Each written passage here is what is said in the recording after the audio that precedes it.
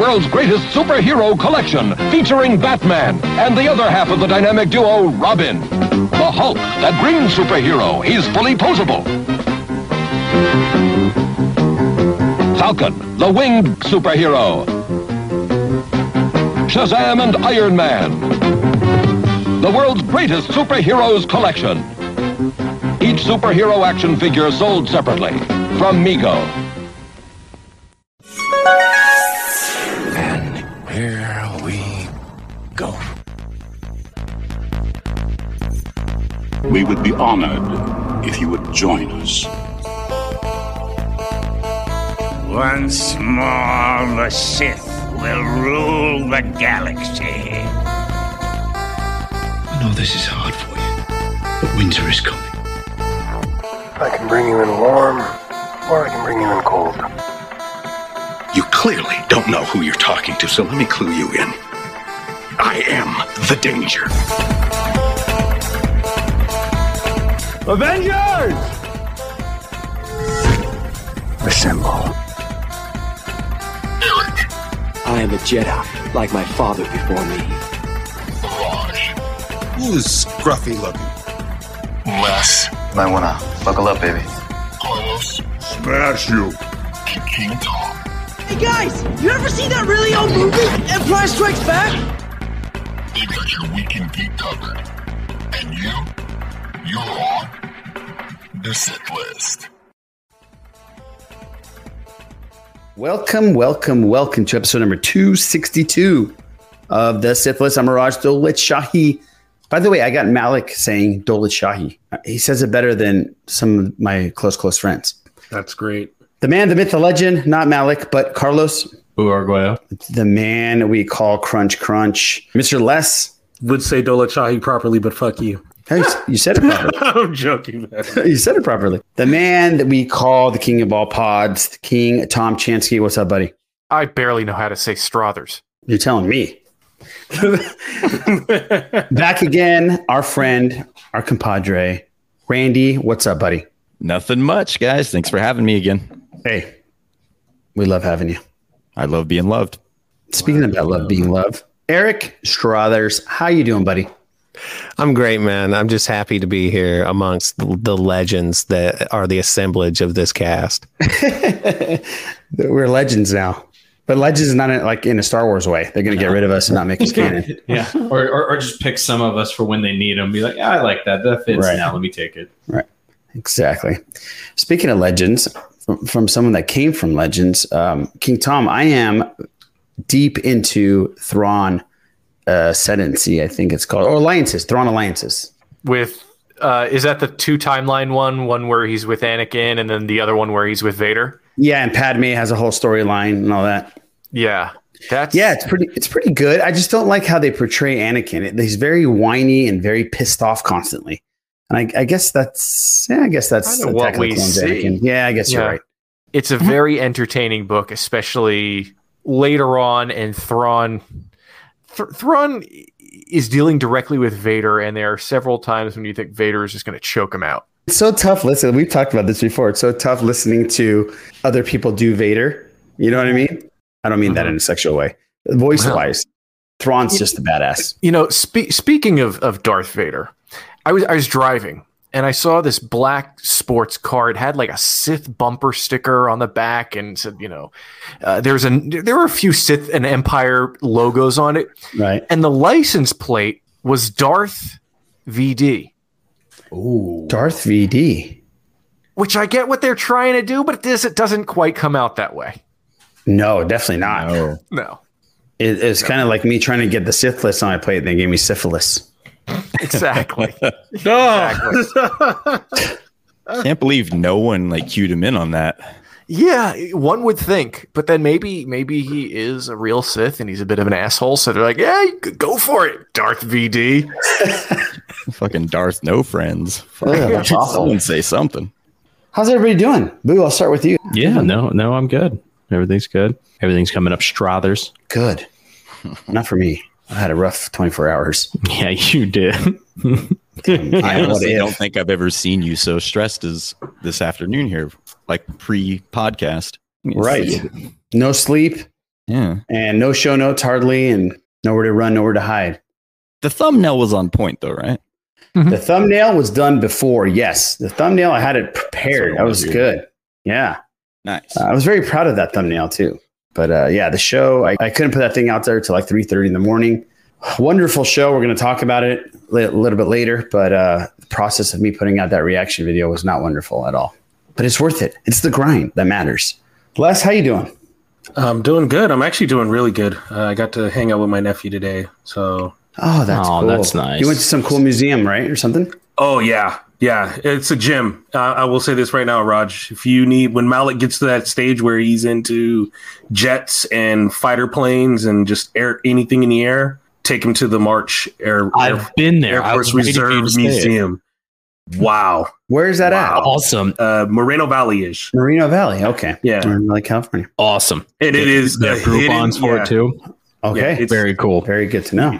So it's like all old military equipment, but that go in is decked out. Huge. It's bigger than you think. And then they have 2 hangars that just have historic, like the authenticity is ridiculous. The way they curated it.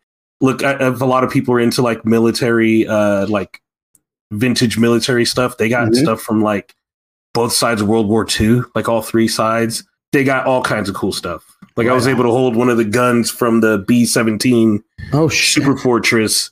And the guy's like, no, you're holding it wrong. You got to look through the iron sights. And I'm like, so how'd I do that? He's like, you got to squat. And how heavy was that thing? And it's 85 pounds, which is nothing to me. For Les. Okay. Les loves his body. Oh, I'm sorry. I'm sorry. No. Yeah, my bad. Right, Randy? Dude, you won't stop talking about it. So like we go out to drink a few beers. And hello to Sal, by the way. Thank you, Sal, for coming out and hanging out with us. We had a great time. Les the whole time talked about his body, and it was really annoying. Are you fucking serious? Unprovoked, mind you. Yeah, like we're just sitting there, and he first of all kissed his biceps twice. That's gross. And he didn't even think that I saw, but disgusting. I saw. He was just trying to act like he was smelling his armpit, but he was actually kissing his bicep. He wanted everyone to see. We all saw. Well, he stood on the table, Randy. That was kind of a giveaway. Yeah, no, like someone was talking about like they were stressing about something that was going on with their job, and we're all listening. He's all, by the way, and he like leans in. He was like, flexing the whole time. God, man! Right. It's like, dude, we get it, dude. Yeah, you're in really good shape. Les, let it go. Yeah. We get it. You have delts. Yeah, that 7 slices of pizza I ate shows how much of a great shape I'm in. That pizza is fucking good. That's fuel for your awesomeness. All I'm gonna say is, if we do have a celebration, one of those nights has to be spent at Brewery X, and you guys got to get that pepperoni arcade pizza. Maybe we do a live show. I don't like pizza. What? We only have 90. It was always pizza time. Doing this. That's un-American. Yeah, pretty much. I thought it was always pizza time. Dude, I love pizza. No, he's messing around. Oh, okay. I'm just being stupid. I'm 90% pizza. Me too. I think I've eaten pizza 3 times this week already. And there is absolutly nothing wrong with that. I get a pizza every day. Is that his nickname? I could every day. What did you say, Eric? Nothing. Oh, damn it. King Tom, you doing well? Yeah, I'm down for the pizza thing as long as it's not the type of pizza they make in the Midwest. I'm good. Oh, okay. So you're not into the Chicago style pizza? Well, that's not a pizza. That's a casserole. But I mean like this. Pizza is like a saltine with some really nasty cheese and a bunch of ketchup smeared on it. Oh, yeah. No, that's what. Gross. And a saltine is a thick crust here. There's places it's like you're eating a playing card. But I tell you what, at 2 in the morning when you're a little buzzed, I'll eat a shit ton of this. That playing card is probably just good enough. We have some damn fine pizza around where I live, man. Doing so well. Oh, Eric, you said you have some damn fine pizza over there? We do. It's I realize that it's to each their own, and there is a St. Louis style pizza that a lot of people who come in from out of town are like, nah, dog, it's not my bag. It's thinner. It uses like Provel cheese, a lot of it, but it's good. It's an acquired taste. My wife hates it. But there's a joint just, I don't know, like 15 miles from here called Roma's that may possibly be some of the best pizza I've ever eaten. And I've eaten pizza all over the country. Oh, wow. Pretty good. Well, there you go. There you go. Eric, you doing okay? Buddy, I'm great. with the exception of the fact that we still have not finished moving all the crap out of our old house. We were over there at the old house moving stuff over the past weekend. I did not have a gig. And at one point I go upstairs and Amanda's just sitting on the floor, like literally crying. Oh, she goes, there's just so much left. Oh, yeah, I know. I told you. What are we going to do? And this, I keep hoping a meteor will hit the place while we're gone. It hasn't happened. I mean, I even painted a sign, welcome our alien overlords land here, and still headquarters here. This is Make sure your insurance covers that sort of thing, Eric. Yeah, aliens. That's a good point. Jesus. Yeah, no, we know how it is too. Yeah, exactly. Bum.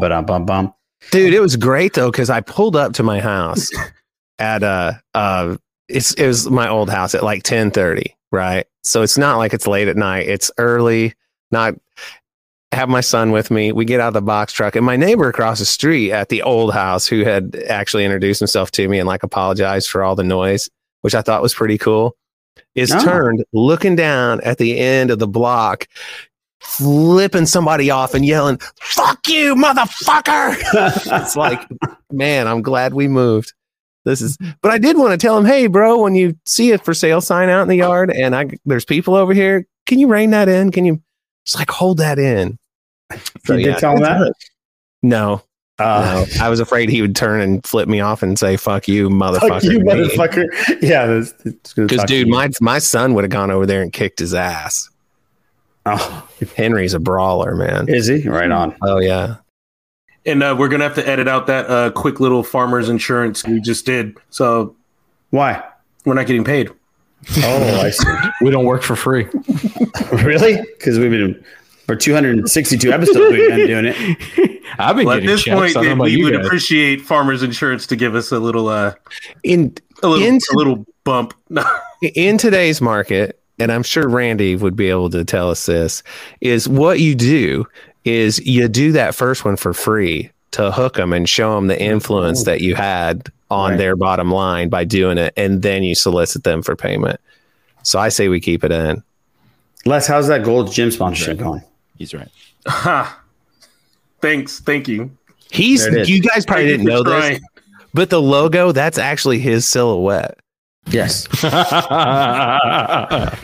This is bad, dude. This is so bad. Well, let's get into this, guys. Thank you for tuning in. We appreciate you stopping by for 262. Catch us on YouTube for our reaction videos and breakdowns and reviews.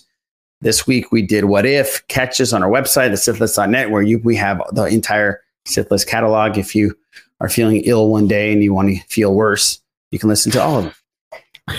Go to TeePublic and check us out there. We got some shirts left. I think there's one or two left over there. And other than that, I think we should jump into the box office. Suicide Squad #1 this week, but unfortunately didn't do as well as people thought. The original Suicide Squad that came out, I think 2-3 years ago, made $133 million for the opening weekend, but that was pre-COVID and pre-HBO Max.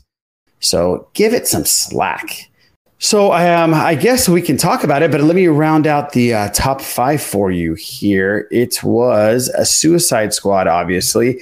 The Jungle Cruise, $15.8 million. That's pretty solid, actually. Then Old, 4.1, Black Widow, 3.9, and Stillwater, 2.8 million. So that rounds up your top 5.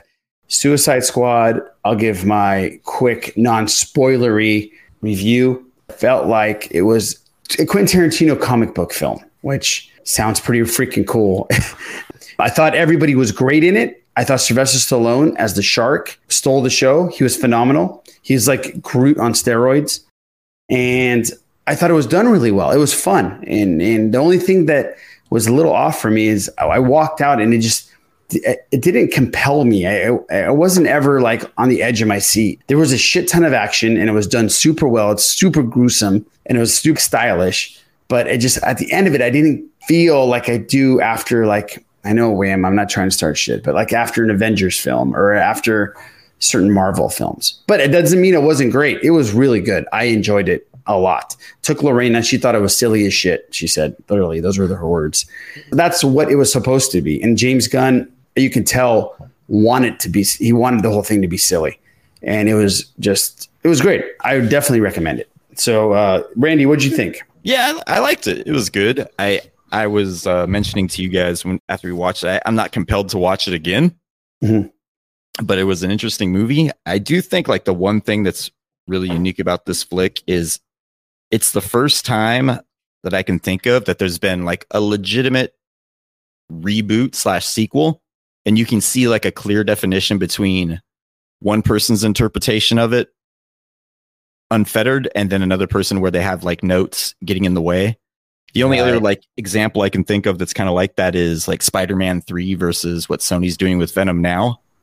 Like you had the Venom where everyone was trying to mess with it and make it something. The director didn't really care about it. And then you have this one where it's just centrally focused on it. And when you have like the director's vision there, just being able to kind of do what they want, you get cool results. I wouldn't call it Quentin Tarantino comic book movie or anything. I think that's a little high praise. Well, I know I'm not saying that if you gave Tarantino that script, it would have been a way better film. I'm just saying everybody does.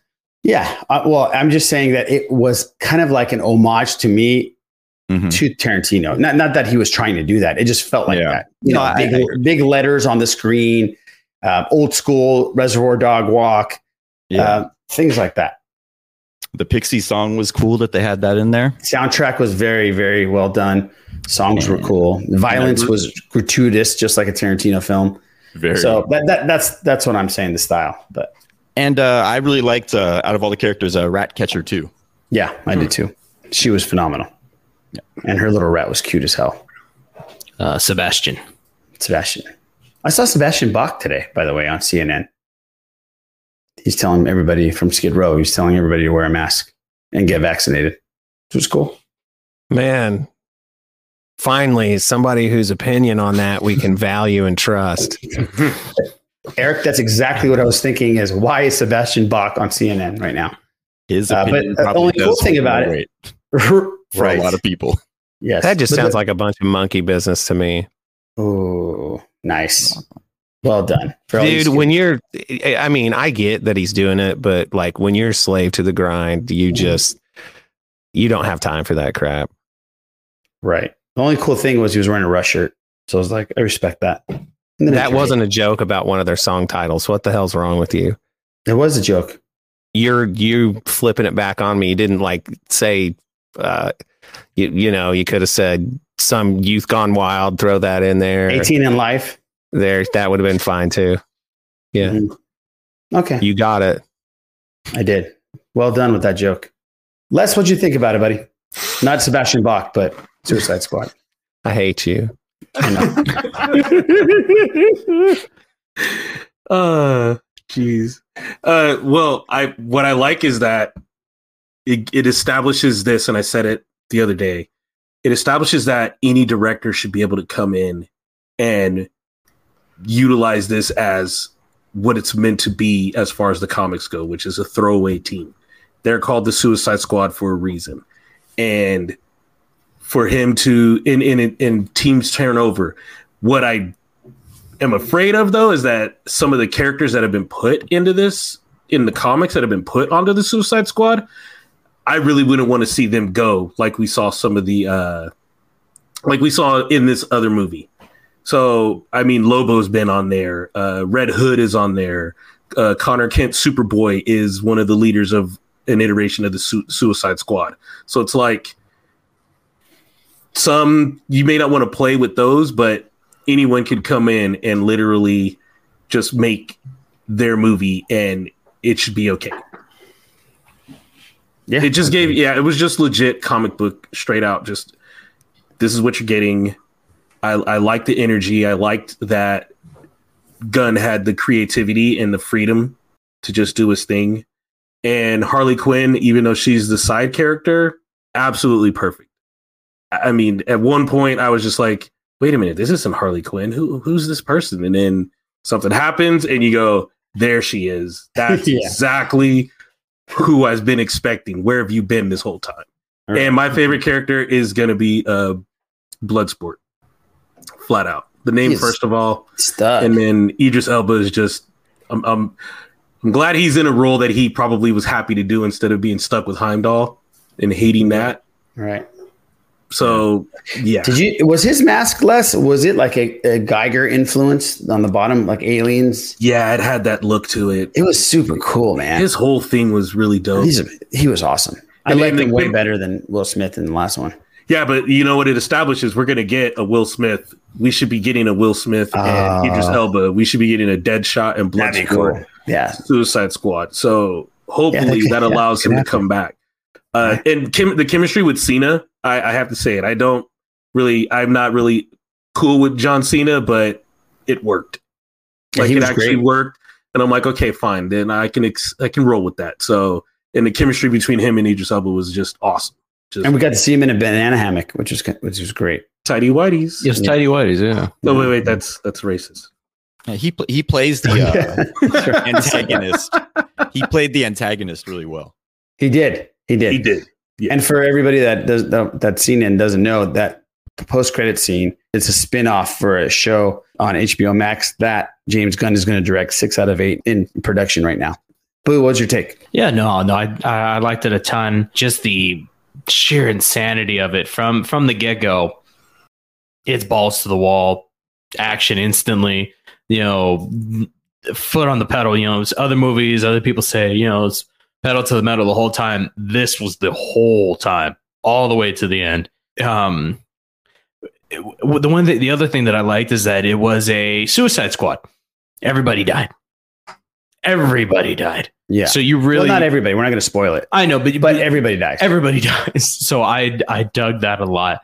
I was like, yeah, this is the feel that I got from the name and stuff like that. That everybody is expendable. They're just kind of things. And the other thing that I loved is how you didn't know who was going to go. You're like, oh shit! You're like waiting, be like, he could die. Yeah, that was pretty cool. Die. They could die. They all could die. So I thought that was great. There are some aspects at the end, certain people losing it that I kind of didn't dig, but that's just for me. And I don't know.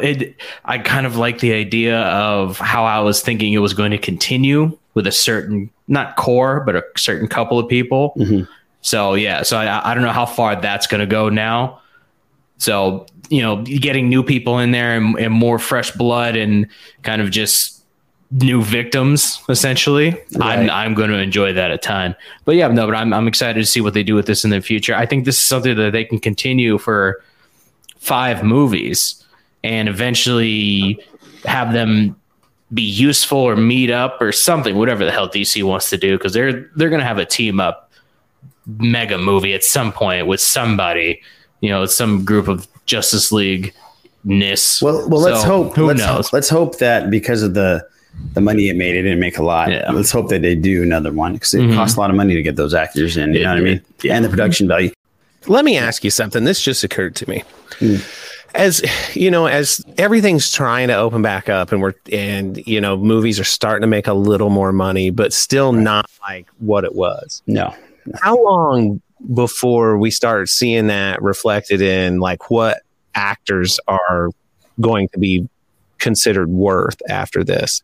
You know what I mean? Ooh, yeah, great question. That's a very good question. A ton of money, because sales for it, they make a ton of money off what they do. But as movies make less money, how long will it be before that $20 million baseline is, $9 million?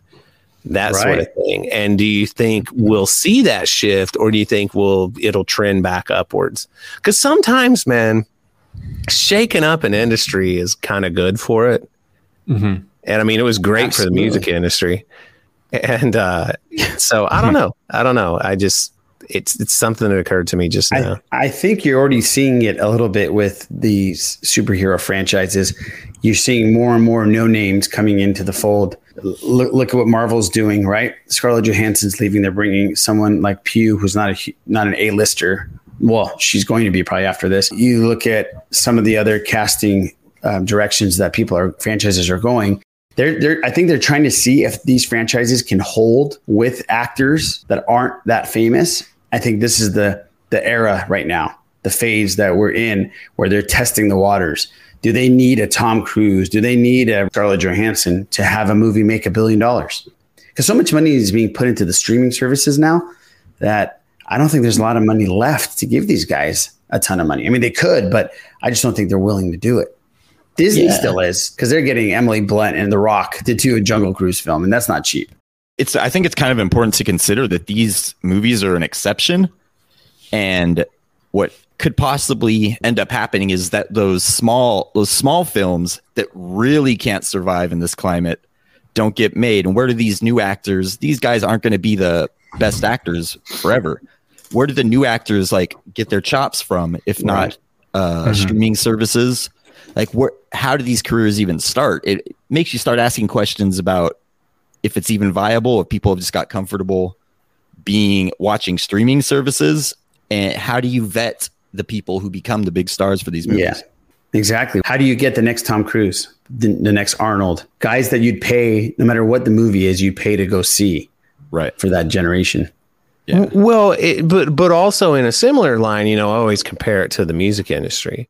One of the things that everything getting set on its ear and people making a shift from going out and buying physical media to first stealing all the music via file sharing, but then finally to either purchasing it digitally or streaming it all the time. You had artists who wouldn't have been able to make a living because they were never going to get recognized and signed, suddenly start sussing out a better way to make a living doing by way less album sales because they're getting a cut of it. And that's when you have these acts come out of nowhere and suddenly they're a huge deal. And, there's a chance that, and then this is all speculation, but in a climate like this, a small filmmaker, because people are so keen to digest new things via streaming, that they could distribute a movie for way less money. They might not be able to get it in the theaters, but they can get it on,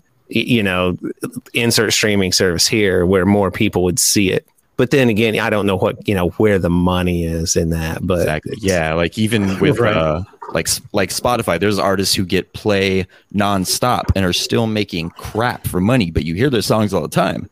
And you would think they would be well off. So I think to answer your question, like their salary or whatever their payday is on a movie has to go down if you consider where they're coming from. Mm-hmm. Yeah, because I can tell you right now, man, I don't get paid a lot from Spotify streams. Really? I end up making like $50 to $60 every couple of months. And on your music. Yeah.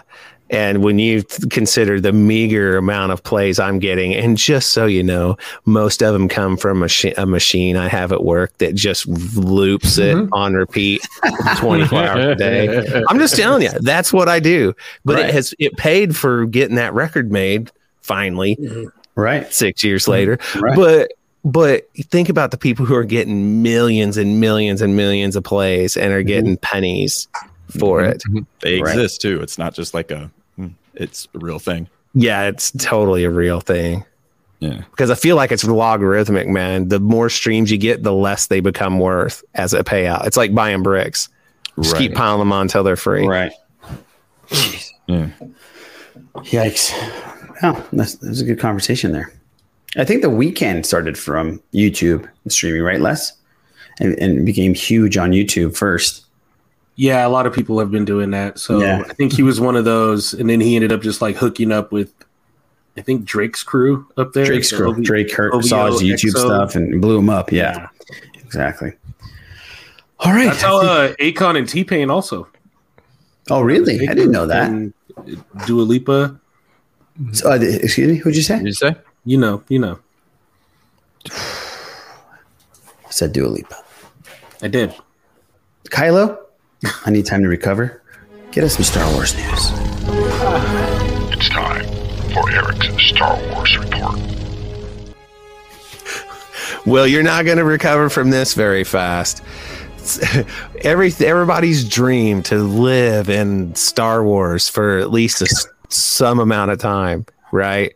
The Galactic Star Cruiser, the Star Wars hotel that we've been hearing about. Well, they announced pricing. Can't wait to go. And I've got news for you.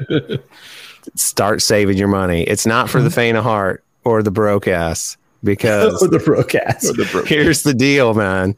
It's basically a 48-hour experience. All right. From the time you get in till the time they tell you to get out.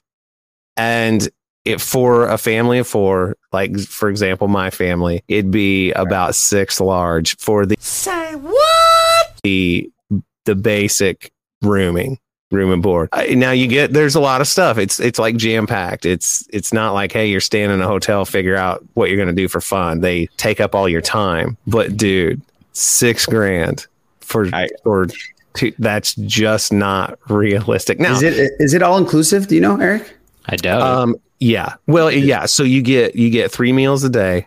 Okay. Was this prison? Yes. Bread and water, followed by just water, and then bread again at dinner with no water. But and it's access to they bus you to Galaxy's Edge in a spaceship. So I heard about that. It doesn't. It seems like you're living in it. You're living in it. And I would think for $6,000 they'd make all the patrons of the park dress up as Star Wars characters in Galaxy's Edge so that I'm getting my $6,000. I read somebody's Twitter. I'm sorry, I didn't know who this is, but he said if for $6,000 they put Harrison Ford in my bed. Dude, I mean, here's the deal. I'm not gonna lie. If I had the money to burn, I would for sure do it. Absolutely. But at the same time, admittedly, looking at the pictures, man, it's not this grandiose thing. It's literally like, remember what Leonardo DiCaprio's character's room looked like on the Titanic? Mm-hmm. That's where you're at. Yeah. That's where you're staying. And everybody has to bust out the fiddle at night and, have your own party because play the jig. Yeah. Yeah. So, but dude, I mean, what do you guys think about that? King Tom, are you going? If I win the lottery, I would. But as it is right now, if I have $6,000 to spend on a vacation, I'm going to take a week somewhere in the world and see the world. I'm not going to be locked up in a hotel with a bunch of cosplayers and yearning for the real world. Like it's you remember how I think it was George said it's fake and in space. Well, this is fake, but it's not in space. Right. I mean, I have no problem with the people who are into that, the people who can afford to go, but it's just not what I would want to do with my time off. And you're there for 3 days. You don't get do you get a real world break? Because no, you don't. I wouldn't be able to towards the last day. Yeah. I do. I legitimately, I think you get like 6 hours or something to just kind of do whatever you don't want to knit here. You can go out the park. Oh, okay. Yeah. Because I heard the first 48 hours you're in there, even the shuttle that takes you don't have any windows. They don't want you to feel like you're in the real world. They want you to feel like you're in space. So they hide everything off. That would be an interesting psychological experiment. Right. Yeah. Right. Yeah. But the thing is, man, Disney's very good at what they do. We talked about this on the Motivators, and Cruiser's thing was like, what happens a couple years in when you start to see all the cracks in it and stuff. I'm like, dude, that's Disney. Their entire park business model revolves around the very idea you're talking about. But admittedly, you have to decide to believe. You suspend your own disbelief and go in there ready to experience it. But another thing I happen to say on the Motivators is that what would happen is you'd get some asshat like Cruiser in there going, fake. Oh, yeah. It takes a certain personality type to be down with that kind of structure. Exactly. Yeah. And not be like, dude, what am I doing with my, this is $300 right now? And we're making Fabergé eggs or something, dude. It's like... And you only get to eat a quarter portion. Yeah, exactly. Right. Good call on the quarter portion, dude. Yes. Well done. Very well done. You're almost as big as that dude too. Ocker plant, muscle wise, almost. Your forearms right there. Muscle wise, dude. You guys. He's bigger. They would muscle give wise, him 3/4 of a portion. That's true. I'll just take it. 3/4. No, while we're talking about Ankar Plut, there's some comic book news involving Chewbacca. And, is he going to rip Les's arms off? Oh, okay. That's where I was wondering where it was going. Wow. Yeah. Well done. But King Tom, are you're hip to the comics, man. Are you going to read these? Were you expecting what they're talking about? Kind of like you said, this is a preview for a book coming out either next month or in October. And they're just, all of the current series are handling this War of the Bounty Hunters thing. And right now And I actually talked about this with Luke and Rashad on a show for the Bad Motivators Patreon, if I'm allowed to say that. I know Bad Motivators aren't kicking anything back. Much kicking like Eric farmers back insurance. Just fine. Yeah. No, they're at a big party where they're basically bidding for the Han Solo and Carbonite, and everyone is showing up. Like Leia, Lando, and Chewie are there. Boba Fett's there. Vader walks in, and so yeah, there's going to be some people meeting up with people. Okay, wait a minute. Time out. So they're saying, this is canon, that Vader is going to go to a party where Han is in Carbonite, and they're auctioning off. Yeah, so Crimson Dawn stole the Carbonite block from Boba Fett. Okay, but wouldn't Vader oh no, the deal was it was going to go to Jabba. So, Yeah. Okay, got it. Yeah. So, and it's not exactly said why Vader is there. They're hinting at that, he thinks he can use it to draw out Luke, not realizing yet that Luke is already there. Yeah. And how does Vader lose a bid? Like, who's bidding against Vader? Well, that's the thing. Jabba won, and then Vader walks in, and he's like, "No, he's mine." And then the that was like the last issue, and it ended like that. So, oh damn. What do you expect it to be like Batman when he pulls out the Bat credit card? Well, I'm just saying, does he have the Chase Visa card where it has his face on it? Oh, I have that card right I got my own Visa card, so I just thought, why doesn't he just choke him out and take him? We will see. Yeah. And why didn't Leia? She's like Princess of Alderaan. She has the whole rebellion. The rebellion must be broke. That's what I'm getting. Well, they're kind of hanging out in the back. They have not let other people see them there yet. I'm surprised Vader doesn't sense Leia. I guess I got to read the comic. I guess so. Well, for not knowing anything about it, King Tom, you just fucking nailed it. Appreciate it. Thank you. Yeah. Of course, That's everything King I say Tom's could be business wrong. model, man. It is his business model. But so Taika Waititi, in an interview in Wired, he teased a little bit of information about his upcoming Star Wars movie, and minimal, right? But boy, we got tons of internet action off of it. Mm-hmm. He said that they have a complete story and that it feels very much like him. So yeah, there it is. That's all the news fit to say about that. But it not unsurprisingly, there were people complaining about it already. So ace job, Twitter. Well, really, but, I didn't see any of that. That's shit. I don't even believe it. Well, the cool part was like we're so early on. All I have is exterior space. Yeah, that's cool. He's starting in the right place. That's right. Yep. Exactly. Nailed it. But that's cool though, man. I'm looking forward to his movie. I think that guy rules.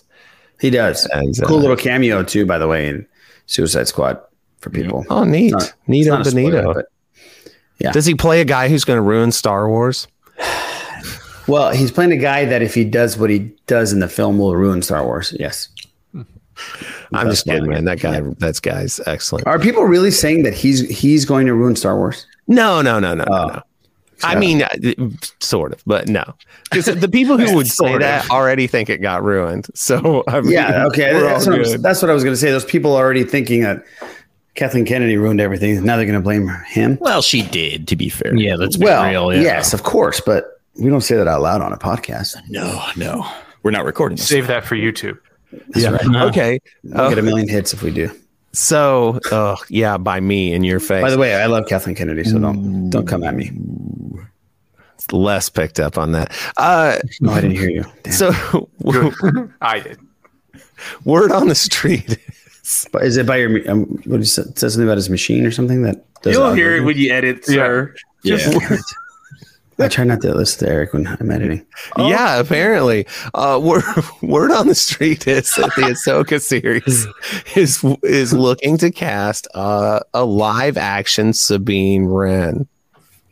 Now the rumor went from casting a Mandalorian to being Sabine Wren, but let's face it, that's who we all expect it to be anyway. Mm-hmm. So that's cool news, man. I really, really, really want to like find out the timeline of what happened between like the events of Rebels, essentially. Thrawn, Ezra, Sabine. Yeah, that whole bit. So that's really cool, man. Now, I haven't seen any information on who it might actually be, but I know everybody's, hoping it's going to be Tia Sakar. And I mean, that would be cool. I don't know. Is that the sort of role she would do? I'm not super familiar with her outside of her voice work as Sabine Wren. Right. And they allegedly have cast the guy that did the voice for Thrawn, correct? Oh, that I do not know. Lars Mikkelsen. Yeah. I think they went with him, which is cool. I can't wait to see. Oh, wait, that's right. I knew that. Yeah, that'll be cool. Since we don't have any live action Star Wars, you know what we can talk about, and that's some animated Star Wars. Yeah. We got the first of the 2-part series finale, or season finale, my bad. And by the way, the day after we recorded last week, when I said, well, so far there's not been any official announcement of a season 2 of the Bad Batch. They're like, oh, we're going to dunk on them. Stupid Sith list. I hate those guys. And so Bad Batch coming back for a second season, at least another season. So that's cool. That's cool news. Yep. Very cool. But yeah, here we are. We just had the first half of the 2-part season finale, and man, I gotta be honest with you, I didn't expect it to go the way it did. Again, people, we're talking about it. By the time you hear this, it'll be a week old. So, but them finding out that Crosshair's feelings were actually hurt, that they left him, and him giving him the whole Kylo Ren speech of let's go and do this thing ourselves and all that, and him saying like his chip has been removed. He had it removed a long time ago. Even though we plainly saw him being experimented upon after like they discovered their chips in their head. Where's the truth, man? What's going on in here? Anybody got any hot takes on this they want to share? I'm still sticking with he dies by saving Omega. That's my hot take. And I think he is going to change. I have faith in him. Love the episode though, man. It was so good. Mm-hmm. Yeah, it was very good. It felt so New Hope, man. It was really, really good. Yeah, I don't know how they're going to get out of this. I expect external intervention. I expect Rex or somebody to come back, but to take on all those capital ships, they're going, full scorched earth on the place. I don't know. Now, something King Tom and I were kicking around this week. Omega says a line in here that I don't know how to take it exactly, but she says, this is the room I was made, and so were you. You were made in this room, in this lab. And she's talking about when they were taken away to basically go for their training. She says, I was there. Yeah. And does she mean, the way I took it was that she was there and remembers it happening, but they don't remember her. You with me on this? Absolutely. So are they so growth accelerated that they're only like 3 years old? I don't buy into that, man. There's physical limitations on that would be too stupid to explain. But I mean, admittedly, whatever, it's Star Wars. It's all too stupid to explain. Or is she like growth decelerated where she's like 25 years old and has still only hit like 11 physically? You know what I mean? Where she's been around long enough to remember this happening and them being taken away, but where they were obviously so young they don't recall who she is. I don't know, man. Where do you think? Where's that lie? What's going on with that? Well, what is it? How long were the Clone Wars? It's supposed to be 3 years between Attack of the Clones and Revenge of the Sith. Well, Jesus, that's no time at all. Goddamn. She might not even need. She might just age naturally. Yeah, exactly. Yeah. And how long has Clone Force 99 been a thing? Because they came after the original clones because they had to be sure that these clones exist. Okay, great. They work. Now let's modify them. Mm-hmm. Well, wait. So how old is she? She's between 10 and 13. Okay. So in theory, is this possible? She was born. She was about 10 years old. The Bad Batch crew were hurt and injured in the Clone Wars. They take them and bring them into this facility, upgrade them, and reborn them. It's like a rebirth, but she's there to see it all. That could be. I mean, I just can't think of another way. How long did they have that secret lab going on Kamino? Right, because Obi-Wan discovers it, and they were like, production was well underway. Yeah, I think they had an army ready to go already. You mean the overall lab? Overall lab. Obi-Wan never discovered the secret lab. Right. That's why I thought it's supposed to be 10 years around the time of the Phantom. Yeah. Okay, see, so they were all made more than likely at the same time. Yeah. So I think it's that Omega was in the first batch with Boba. So she at this point is probably about 13 years old.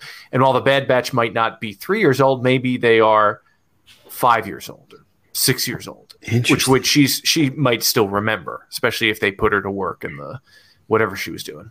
In the lab, yeah. Yeah. Huh. That is definitely interesting. But looking back on this, I wanted to ask you guys this. Looking back, and no, Randy hasn't seen it yet, but looking back on this show 10 years from now, as a massive Star Wars fan, this show is going to stand out to be very, very, very important because of the pivotal on explaining to us these holes. Like we're finding out what happens to Kamino. We're finding out how the War Mantle situation went down. We're going to find out if Omega is as important as Grogu. So this show, over any other animated show other than obviously Clone Wars, this is going to be huge, I think, in about a decade. Yeah, I think it could. One thing I do want to say, man, like when you talk about filling in holes, usually when people talk about holes in a story, they are viewing it as like giant mistakes that good job, dumbass. You're just trying to. I'm not saying that. Actually, wait. Yeah, you just mean fill in the gaps. Fill in the gaps that we all wonder on a podcast for 10 years. You know what I mean? What happened to Kamino? Yeah. There's so many questions though, because to have somebody be that pivotal in this period of time that's on the cusp of basically the main chunk of Star Wars, and they're nowhere to be found. That's becomes the problem with Ahsoka and all those things. It's like they're awesome characters, and what you did with them was really cool, and the time they fall in is great. But here's everything they stood for. Here's the most important thing to happen in this universe of the people who did stand for this thing, fighting against tyranny. Where were they?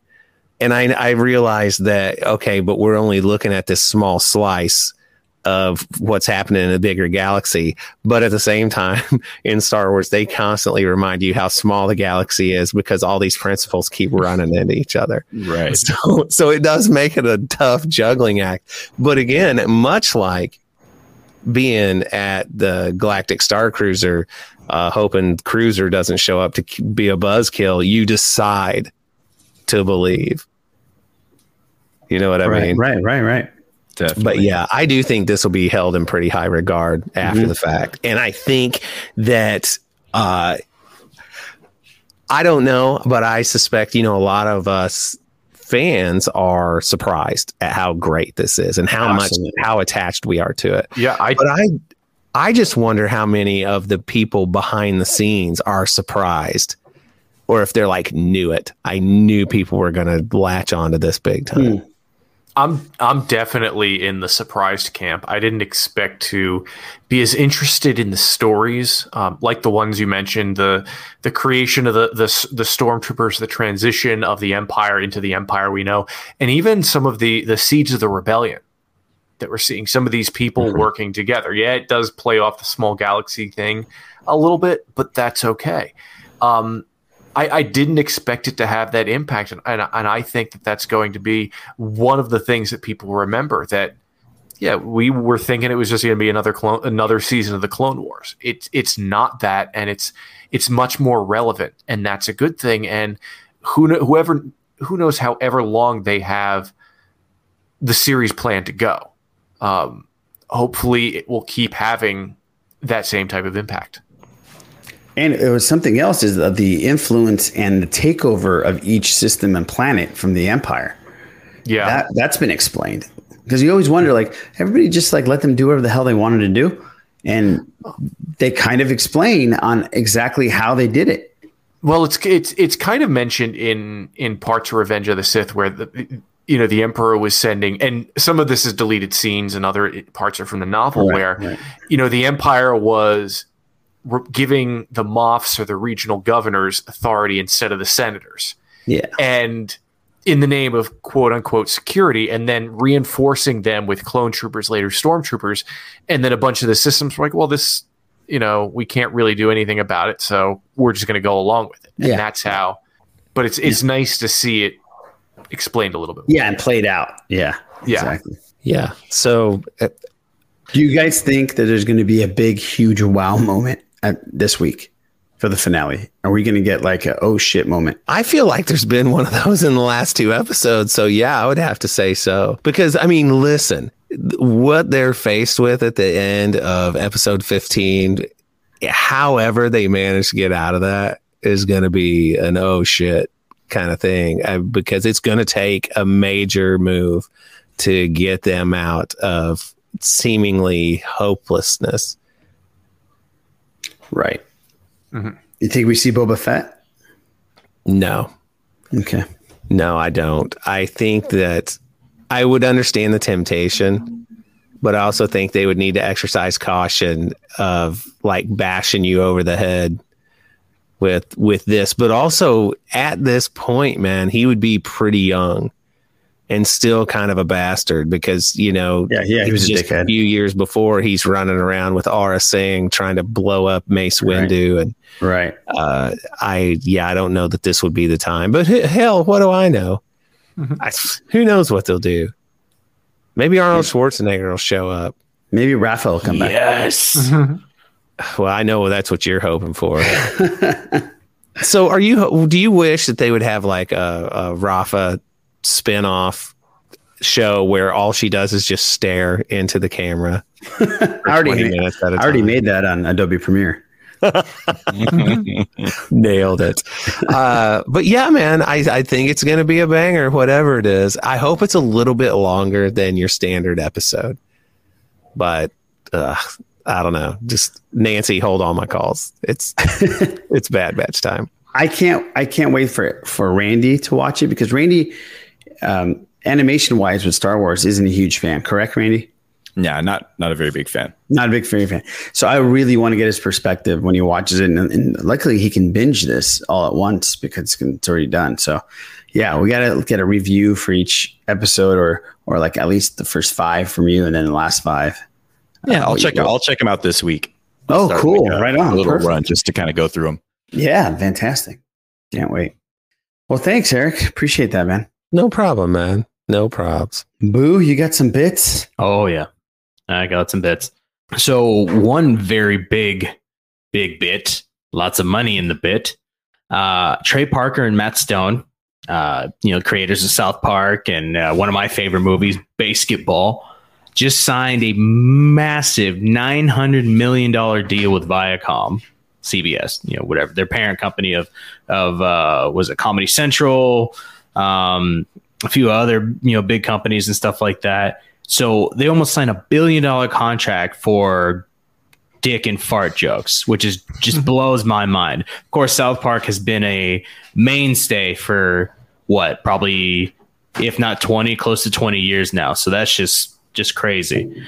So they're going to do the contract. The deal says 6 more seasons of South Park for Comedy Central. That's probably going to go for another bajillion years.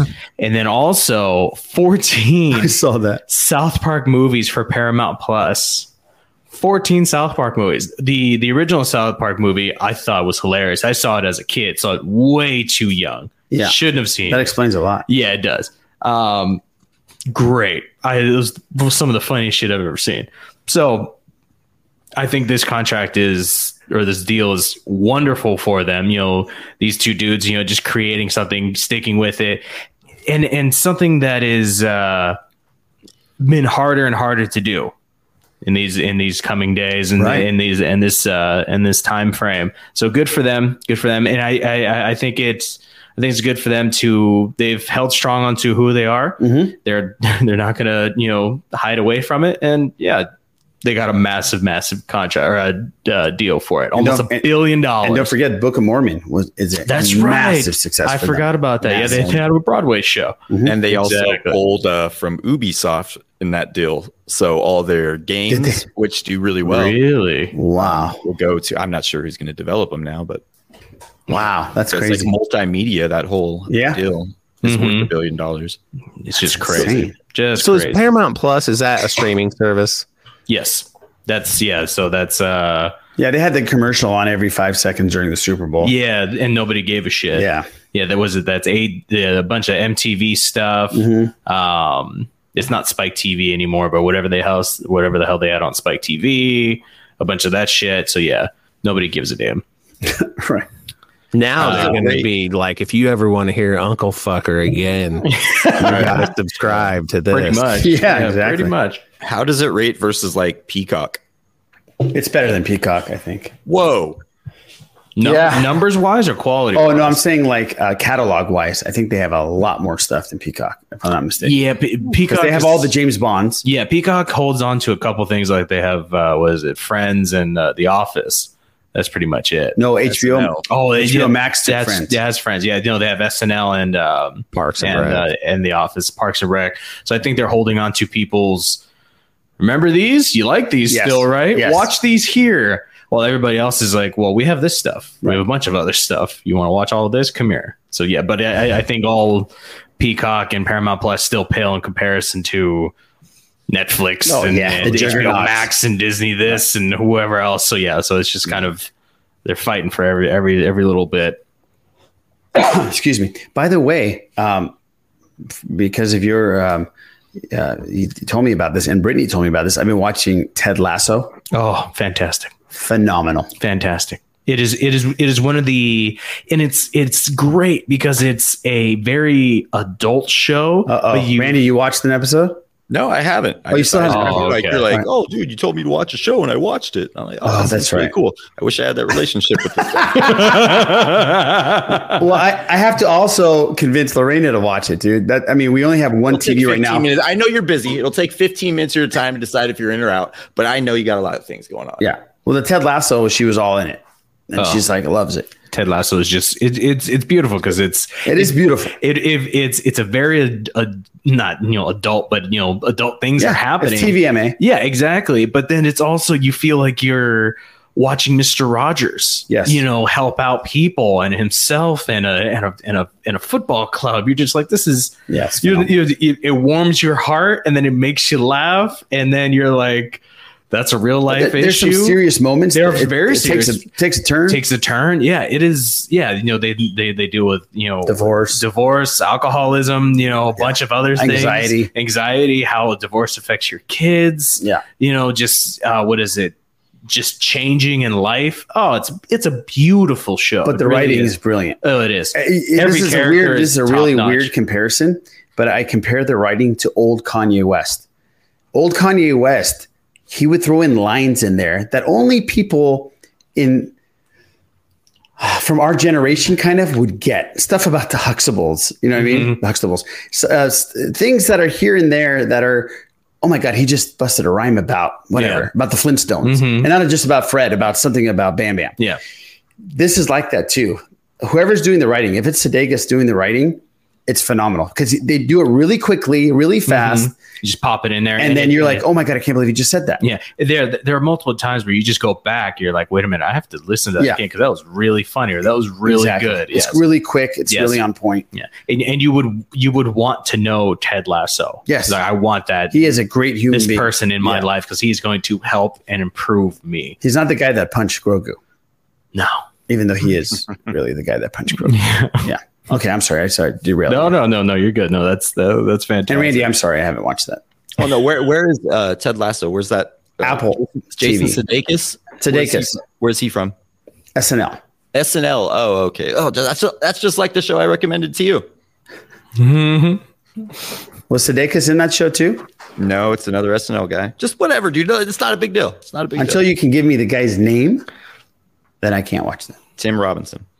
Okay, I'm in. I'll watch it tonight. Mm-hmm. You don't even know what it is. I do. What's the show? It's called Something Happened.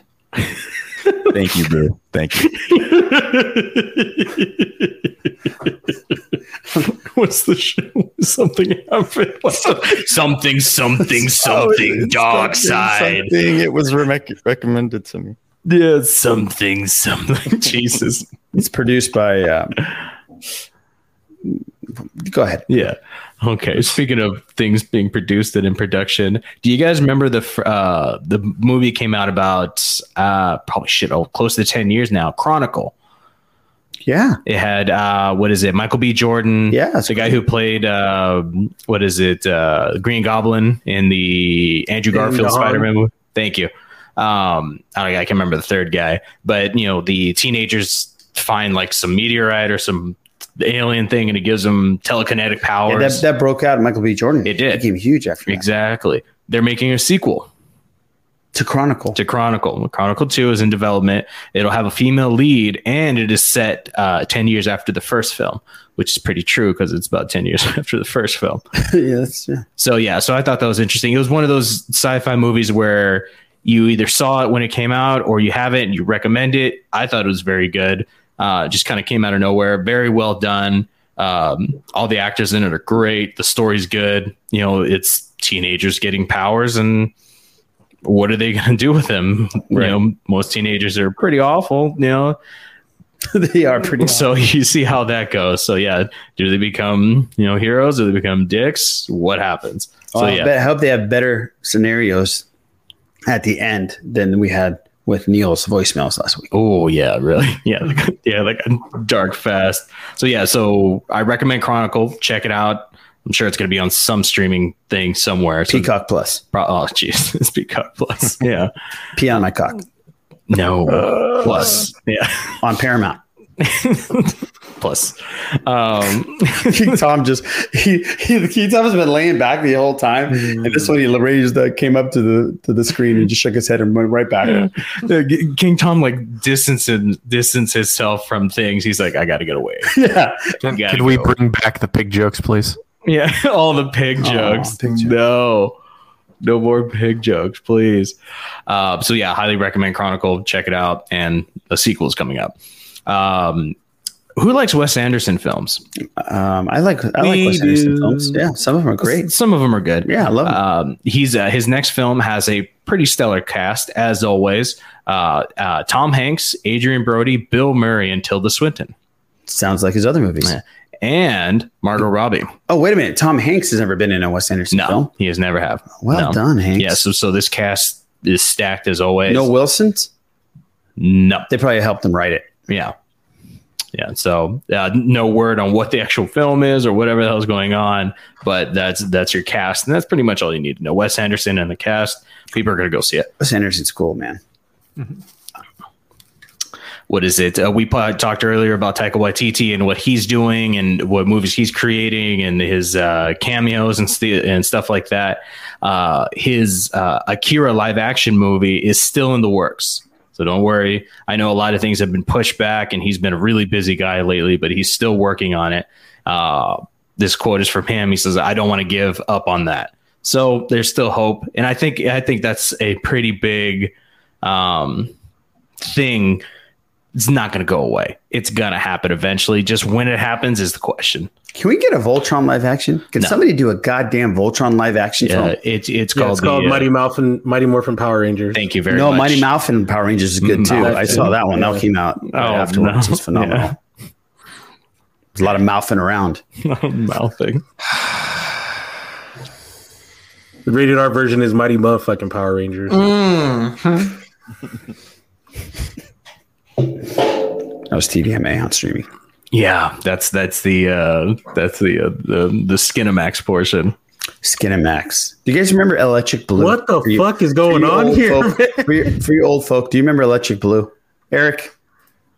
I have no idea what you're talking about. Had the cheapest intro. Electric Blue. And they just had Yeah, that was like, a lot of people's first introduction to like boner vision. And it absolutely. Yep. Good times, man. Good times. Cinemax. Late night on Friday nights. Yeah. Wow, you have the schedule down. Yeah. What time would it come on? When my mom and dad go to sleep.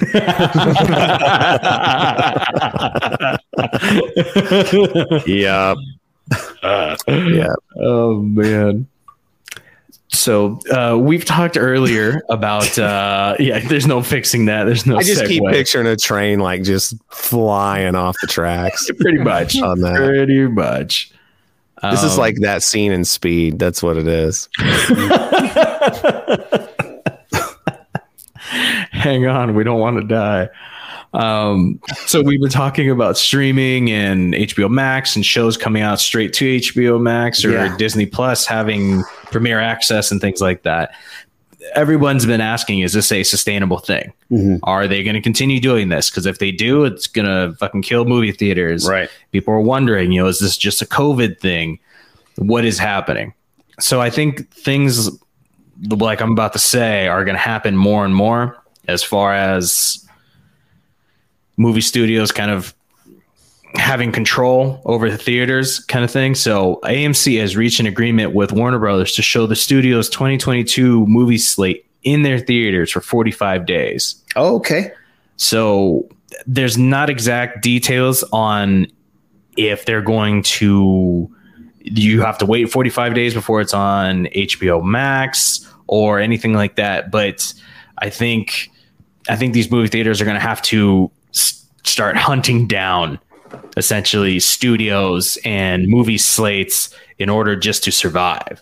So I think this is going to be an interesting time. I think you're going to see the bigger movie companies, AMC, Regal, companies of that such that are going to, I think Universal already has a deal with someone. I can't remember who it was. It might be AMC or it might be Regal or something like that, but I'm pretty sure Universal has a deal.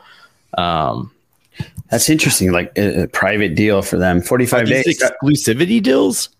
Right. Yes. So these are no. So not exclusivity deals where they can only have it in their theater, but it's going to not be on streaming for 45 days so that they can hold on to, I think they get first crack at the drawing revenue. Exactly. And I think Universal has the deal where I think it's even less. I think it has a contingency if it makes a certain amount of money.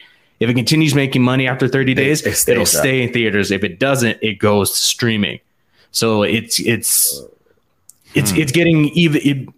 COVID was already an interesting time for movie theaters. It's continuing to be interesting because they're just fighting for scraps at this point and just throwing everything at it. Be like, well, I'll take this. Let me have this. And the numbers for this deal aren't available. So who knows how much it's for. And it seems like it's just for the year. So I think people were playing it by ear just to wait and see how things change or continue to change. Who knows? But it's getting that is a major desperation deal because we've seen how much of a drop off the second weekend is.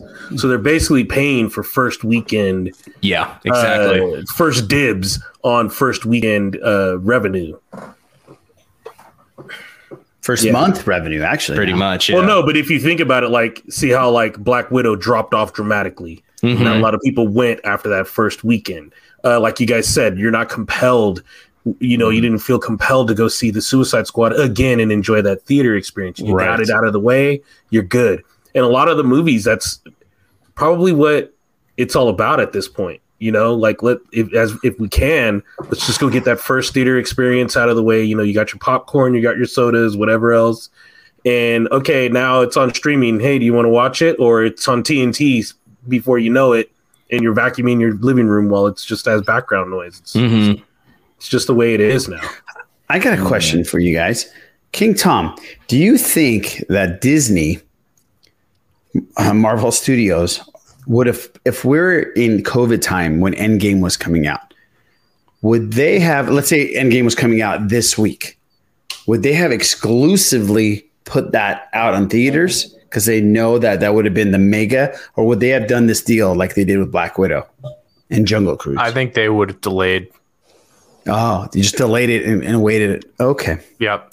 They would have cured COVID. That's what they would have They done. would have cured COVID. Or they would have gone really dark capitalistic and said, okay, it's premiering in theaters, and if you want to get it at Premier Access, it's only going to be on from this time. Right. Well, that's what I was thinking. And you better stream it, and that's that. What they would have done is they would have said, if we're delaying it until this percentage of people in America are vaccinated. That's vaccinated? That's right. That would have done it. That's right. That would have done said, it, Tom. Y'all want to see Endgame, y'all better go get jabbed. We would have got a 90% real quick. Exactly. 98.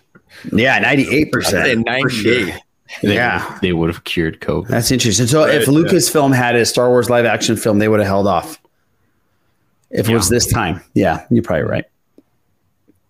Oh, they would have had a vaccine marketing campaign. Right. They would have put promo and been like, coming soon to theaters, but hey, if you're not vaccinated. That's interesting. Yep, so that's all my bits. Hey, those are cool bits, man. Thank you. There's a Bob Odenkirk update. Oh, he tweeted out that he's doing great, and he is very overwhelmed by the support of everybody, and he's still in the hospital, but yeah, doing well. Thank God. Yeah, so because I know we talked about him last week. This is actually what he put. I'm doing great. I had my very own "It's a Wonderful Life" week of people insisting I make the world slightly better. Wow, thank you. I love everyone right now, but let's keep the expectations reasonable. That's what he put, which is cool. That's so funny, dude. It is. He's awesome. We got an email from OG Rob. We haven't heard from him in a while. Hey, Sithless. It's been a while since I checked in, so I hope you're all having a good summer and everyone is healthy. I know you guys are going to talk about the Suicide Squad this week. While I'm planning on seeing it and looking forward to hearing your thoughts, I wanted to report that I caught Pig last week. You went and saw Pig. Although it contains a very disparaging line about Seattle, I thought the movie was great. OG Rob's from Seattle, by the way. Not something you have to see in the big screen, but worth checking out if you enjoy character study types of movies. Nicolas Cage is outstanding, and I hope he gets a nomination for some awards. Yes, he's a little out there, and he's done some awful movies in order to offset some really bad financial decisions, but the dude has talent, and I'm glad he's getting his props for his project. One more thing. I don't know whether it's because Raj still hasn't seen Highlander or because Les hasn't made up with me for tacos and beers, but one of my favorite bits on the show has become when the Whim tells you guys to go fuck yourselves. Ours too. Whether by voicemail, email, or his delivery is impeccable. Thanks, Whim. King Tom, love the White Album. What's the next Weezer recommendation? Okay, Eric, hold on. Eric, I'm still browsing for a guitar, leaning Fender mostly due to the fact that it was created in Fullerton, California. Boo, one day the world will recognize the genius of Naboo, but it's probably not going to be for a while. Not this world. Yeah, a long while. Later, OG for that freaking What If episode. Yeah, exactly. What if Naboo was good? What if Naboo was good? Oh, that's fantastic. Yeah. OG Rob, thank you so much. King Tom, what's the next recommendation for a Weezer album? Okay, Human. Okay, Human. Okay, great. Eric, Fender. I didn't know it was made in Fullerton, California. Yup. So here's the thing with Fender guitars, man. They're obviously iconic, but they have one of the most comfortable neck profiles that you're ever going to play. It's not like this super thin, shreddy Ibanez style neck. It's just the perfect soft C shape. The fit and finish on their American made guitars are really good. They've gone up in price over the years, which go figure. But I mean, the newest models, everything about them is great. So you can't go wrong with one. I mean, even the Mexican made Strats are fantastic. And if you really want to shop around, find a Japanese made one from the 90s. They are considered the upper echelon of Fender instruments. They really are. Rivaled the American ones. When you say neck, Eric, when you say neck profile, you're talking obviously the back of the neck, the part that your thumb would go on. Oh yeah. You know who else has a really good neck profile? The Kaminoans. They're fucking amazing. They sure do. I will. Well, Les doesn't have a neck. Yeah. I'll tell you this, man. When it comes to guitar, I have a Strat, an American Strat that was my main guitar for a long time, and I put it away and sort of quit playing it. That's a really good imitation of Raj. Quit playing it, and I pulled it out for a gig and realized, oh man, now I remember why this was my favorite guitar. They make a phenomenal instrument. That's awesome. I lived in Fullerton for 6 years. I didn't know they made it, the Fender there. That's stupid. There's not a damn sign in Fullerton that says the home of the Fender. They're missing out there. This has been a strumming with Struthers, literally. We haven't had that in a while. Thank you, Eric. Thank you. Excuse me. Thank you, OG Rob. And let's call him up for some tacos. Actually, I'm hoping we get to see him at the little celebration of friends at Scum and Villainy this month. Oh, yes. That would be nice. OG Rob. I talked to him today and he said he wasn't going if you're going to be there. We have a voicemail from Neil. Neil sent us a voicemail. Remember, Neil sent us the voicemail with the superhero powers, and then we all died at the end. So let's see what Neil has to say. We're all sad and dead about this. What's up, Sith listeners? It's your boy Neil giving you a call from Chicago. So I'm calling in about episode 15, Turn to Camino of the Bad Batch, and holy cow, that is a really, really good episode. There's so many things to like about it. You know, the approach to the planet, you know, seeing all the weather systems above Camino, like super gorgeous. I think they did that part really well. You know, I think how lovingly Omega's hair was animated when it was wet. I know that's a very minor detail, but I like that they went there. It's not just this like static object. I always wondered several things after seeing the Clone Wars from the movie perspective, I should say. And two of those were, you know, how did we get from clone troopers to stormtroopers, and what happened to Camino and all the cloning technology? And this show has done a fantastic job of buttoning up those questions. I mean, pretty much has happened over the last 2 episodes. So I really am hoping that no one, you know, gets knocked out or taken out in the next episode. I'm glad that Crosshair hopefully is coming back into the fold, but we shall see. It's cool that he had his inhibitor chip taken out. I took it like the burn incident, that either burned the chip out or when they were doing surgery on him after that to repair his head, somehow he had it taken out during that process. So that's what I think about that. 10 out of 10 for me. Can't wait to see the final part of the finale next week. But once again, thank you for playing my silly superpower activity last week. It was a lot of fun creating that. I'm glad you guys got a kick out of it. If you guys are truly interested in more creative stuff from me, please pay attention to the Blue Harvest episode that will be airing August 13th/14th, which will be next Friday/Saturday. There's going to be something really cool coming out on this show. So please pay attention to that if you like the superpower activity. Again, wish you guys great success and have a good rest of your week. Well, thank you, Neil. Check out Blue Harvest if you'd like to listen to superhero activity that has a morbid ending. Check it out. Neil, thank you so much. I'm so glad that you like the episode. I should have probably played this when we were talking about the fucking episode because you hit on some points that we hit on. So timing was impeccable by me. So I'm sorry about that as Eric is dying laughing. Oh,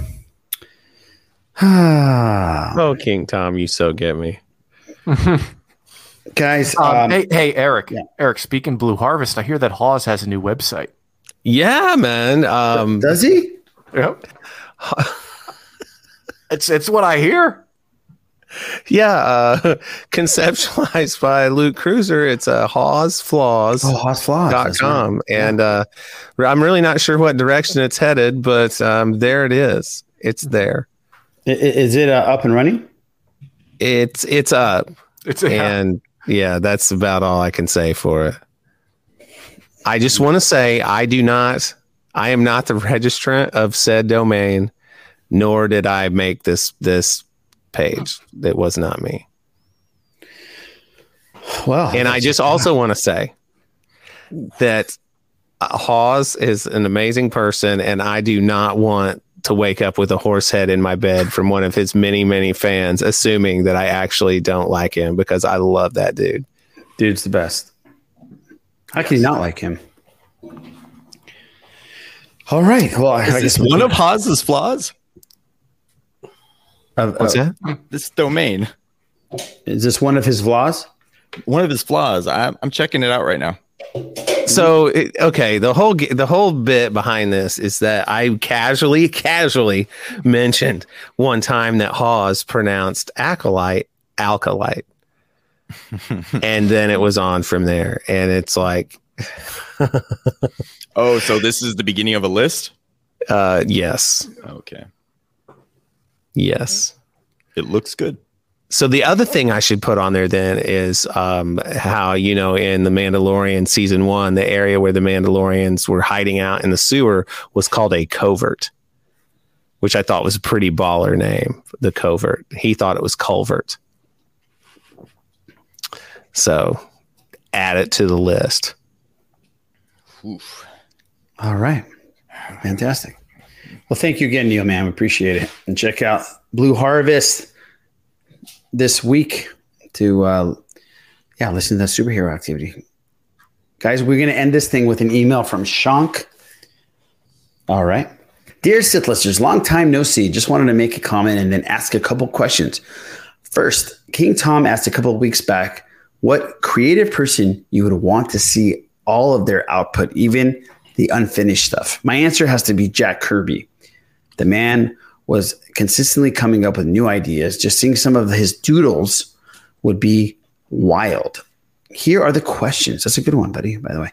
Number one, remember hearing something about a year ago that there was going to be a Mandalorian books and even a comic.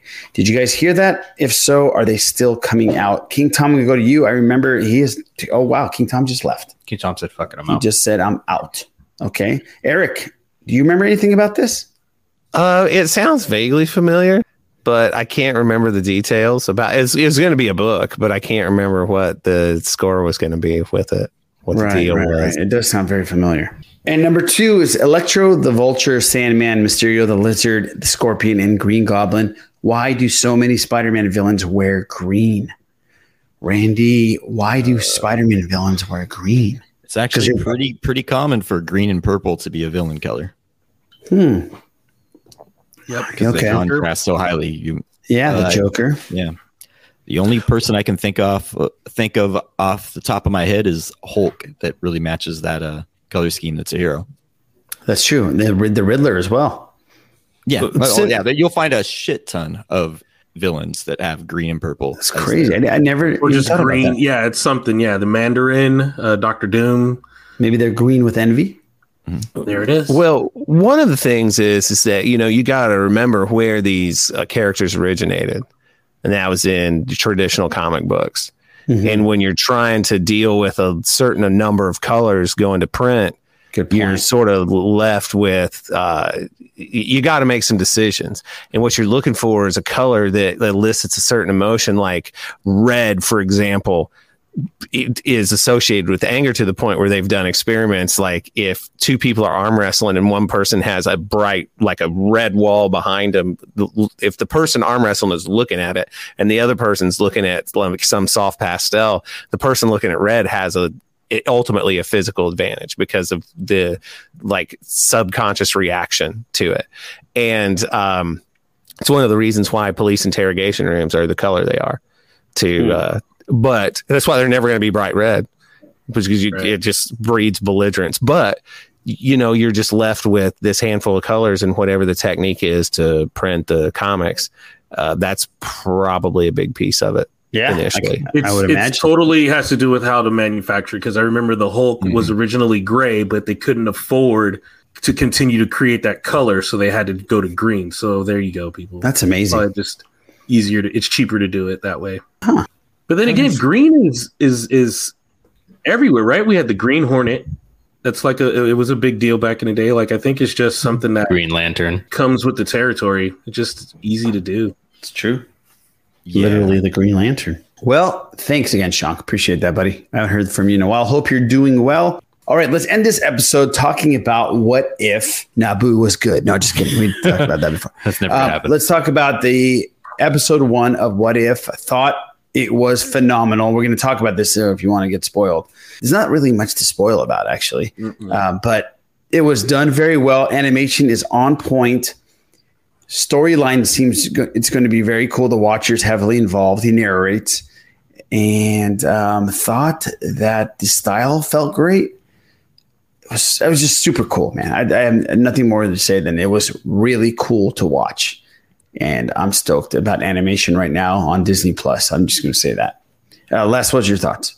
Okay, so I'm going to bring the filth. First of all, if anybody has a female bodybuilder fetish, this is it for you. Yeah, this is totally it. So there it is. But also, here's the thing. Marvel is very good at live action stuff. They lack when you start doing the comparisons about DC and Marvel. That's true, yeah. DC's animation is so damned good. They get the tone right. They adapt everything. As much as we wish they could figure that crap out and get it done live action, they find a way to adapt everything. It's about time for Marvel to start stepping up and getting their animated stuff going.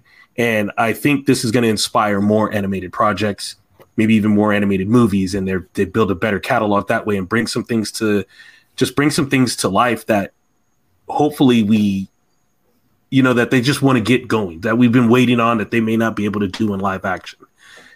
The other thing, this is just helping build that multiverse out. And I really think that they got something here. And the more they do the what ifs, listen, and it's very easy to follow. For those of you who are not comic fans, and I said this on our YouTube reaction video, it's basically the MCU's version of What If. So if you've seen all the movies, all it does is switch stuff around. So it's a lot easier to follow. It's easier to digest. It's easier to take in. You don't have to worry about, do I need to keep up with the comics or anything like that? This is basically going, hey, we're just taking all these previous tales that you've all watched, and we're just changing the nuance, and we're just moving some things here. And again, back to the multiverse, all these things establish alternate universes where these events take place. So it automatically branches off. The what if means it automatically does like the Ancient One was telling Banner. It's branches off immediately. So now there's just all these extra branches that are adding to the multiverse, which I think, again, as the blueprint they have, Marvel's just killing it. And I wonder if they're going to have that explanation like they did in the very first one, with the Watcher telling you what the branches are and what the multiverse. I wonder if they're going to do that with everyone. They have to. Oh yeah. They are. Yeah. And actually that's what the Watcher does, which I like, that it establishes another level of the cosmic beings. You just got this person who literally sits. Think about him like just sitting in a security room with all these TVs and just multi cameras everywhere, and he's just like, okay, what's going on over here? What's going on over there? It's as simple as that, and it can establish all these other cosmic level beings that are at the power level and at least at the status of the Watcher also. Yeah, very cool. Randy, what'd you think? I agree with Les. I think it's cool how they managed to just very simply conceptualize like what the multiverse is and tell you like the instance, like because of this decision, now all these things, the butterfly effect starts from this decision. I think that's really, really cool. I mean, that essentially is what it is, but if you don't have a way to explain it, the multiverse it becomes really abstract. This isn't by any means like the most exciting story they could have done, but I like that there was nothing that felt like it was unexplainably changed because of that event. And it wasn't corny either.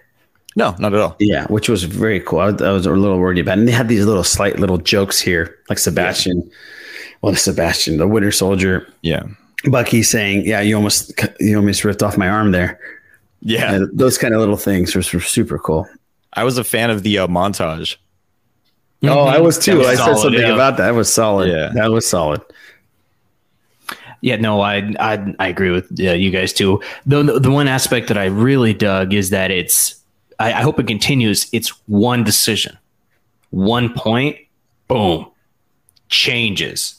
And I hope it's not a drastic one, just like this one wasn't, where, Agent Carter decides, I'm not going in the booth, I'm staying downstairs. I thought that was, because people wonder, well, what about this? Or they try to make a big change. it's that's not necessary. Sometimes it's just the tiniest thing, and just the world is different. Everything changes. Right. So I thought that was very cool, and just how they pinpoint on it, like the watcher, Uatu is like there, right? That's when things change. Yeah, completely. He's and what is it? I wasn't anticipating him to interject while we're watching. I dug that because it almost felt like a director's commentary kind of thing moment where it's like where the director's like, this is the whole movie, or this is the whole show is based off of this one point. And I dug that a lot. And I love how they changed more than just, okay, well, what about this? Essentially, the super soldier character, whether it's Captain America or Captain Britain, Agent Carter has a different way of doing things. Yeah, I think Captain America was more of what is it? He didn't. Not that she was boastful, but she was like, "Wow, I'm kicking ass. This is awesome," And then Captain America is like, I know I'm super, but let's keep it quiet. I liked how they changed that, where it's not just the same super soldier person; it's her own take on it. I love that, and it was just spoiler, but it's just sad how whoever touches that shield, whoever gets that super serum, you're just not going to be happy in the end. You're gonna be screwed. You get injected with that stuff, you hold the shield, it's gonna end the same way no matter what, where you're just gonna be unhappy. But yeah, all the other changes to all the other characters, super interesting. I kind of wish it was an hour. I would like a little bit more drawn out stuff. Not that I felt that it was rushed, because I was like, all right, I've already seen all these characters, I've already seen this movie. I know what they're changing already, but just for my own selfish wanting to see more of it, I would have loved an hour. But I get it being the whole half an hour, perfect. I just want more of it. And the animation style, loved it the whole time. Me too. Absolutely loved it. Great. Yeah. So can't wait to see more. This is one of the things I've ever since, what was it? D23 when they announced this, I've been waiting and I've been jacked for this because it's awesome, because these are just like the conversations we used to have in a bar over drinks. This is what's happening. Well, what about this? Right. How about that? What about this person does that? Yes. So very cool. Highly recommend it. Yeah. Great show. Can't wait for more. And and I hope this is something that they do for a long time and for a ton of things. So there are so many questions that people can ask. Yeah, totally. So and just more episodes, more seasons, all of it. And it's not that animation is cheaper or easier or anything like that, but I think they can pump them out pretty quick, and the voice acting that they can get into it, great. That just bolsters what is already top-notch content, adds to it. Well, that's what I loved about it, is not only did they get the main A-list actors to do the voice actors, but the secondary characters are all the same people too, which is phenomenal. And Jeffrey Wright's the catcher, and Jeffrey Wright's the watcher. Jeffrey Wright did a great job. Yeah, he did a great job. And even guys like Neil McDonald, who plays Dum Dum. Dum Dum Dugan. Yeah, that's the guy. Yeah, seeing them again was great. The Howling Commandos. I was like, oh shit, that's cool. One dude who's the 80s villain, was he in the original Captain America? The guy who's like from Billy Madison? Was Bradley Whitford from West Wing. But he wasn't in Captain America, right? No. Bradley Whitford is definitely from Billy Madison. Yeah, absolutely. Right. Oh, and Handmaid's Tale, and obviously West Wing. And that's something else. What is it? I loved their take on her own struggles, just being a woman in that day and age and stuff like that. Yeah, that was great. And how she just pushes her way through. Like she even says, I was screaming to be in the room. Now I am in the room. And then the tides turn where she tells the colonel, you're lucky to be in this room. Yeah, exactly. I love that change, because she's like, I'm Captain Britain. You're going to do what I'm going to say, what I'm going to say, because I know what I'm doing and I'm going to get it done. You're just going to sit here and hope it happens. Yeah. No. This is happening because I'm making it happen. Love that. Super rad. Can't wait to the next. Do we know what the next one's going to be? character wise? No, I'm not sure. Is it the Star-Lord? Is it T'Challa becoming Star-Lord? Oh, that would be so rad. I think that's soon. I think if it's not episode 2 or it's 3, but I'm not sure exactly when. Because I know the pressers they gave out was 1, 2, and 3. 3 episodes again. Mm-hmm. All right, King Tom, I feel bad because he was really excited to talk a little bit about What If, and his power went out and there's an outage and he can't come on. So he'll be on next week to discuss maybe 1 and 2. But and I know Eric hasn't seen it yet, correct? Correct, sir. I want to. Yeah. This whole Wednesday release thing, man, I see why it's cool, but God, for like how my schedule rolls, it's the worst day. I know. It sucks. It sucks for people that can't get it midweek. But yeah, you definitely check it out, Eric. I think you're going to dig it. It's super cool. Especially if your wife, I know your wife's really big into the MCU.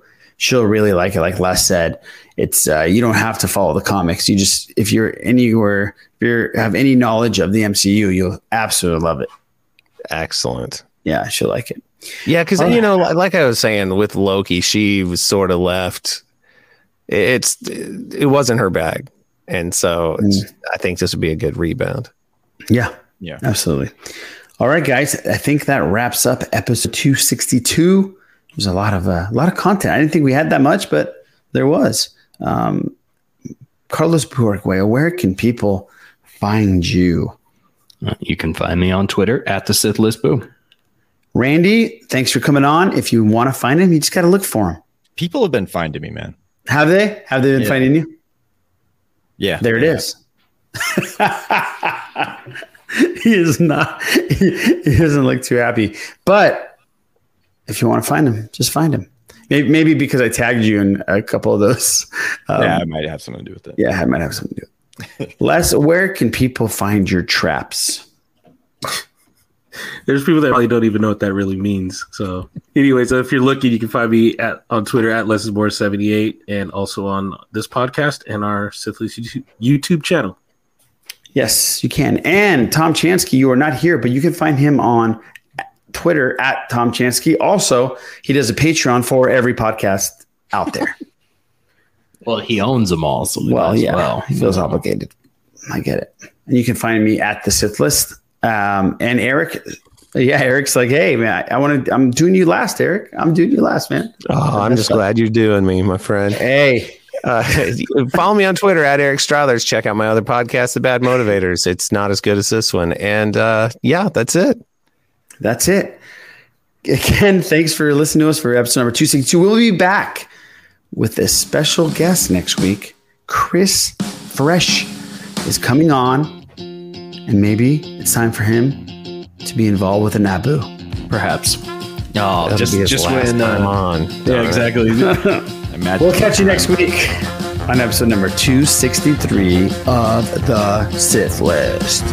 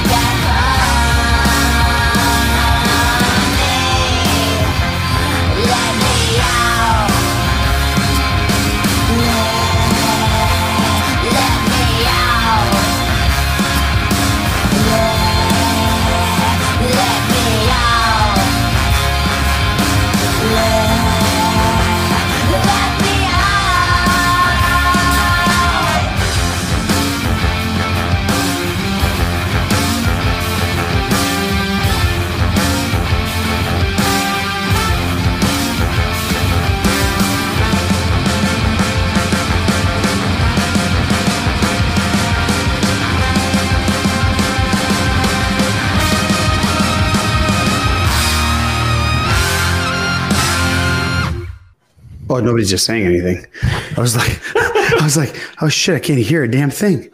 Just nobody's saying a word. All right. Who told us to be quiet? I did? No, Boo did. He said, "Be quiet. I'm trying to do my sound check." Oh shit, Boo. Who's demanding like that? You know. Shut. Everybody shut. Oh.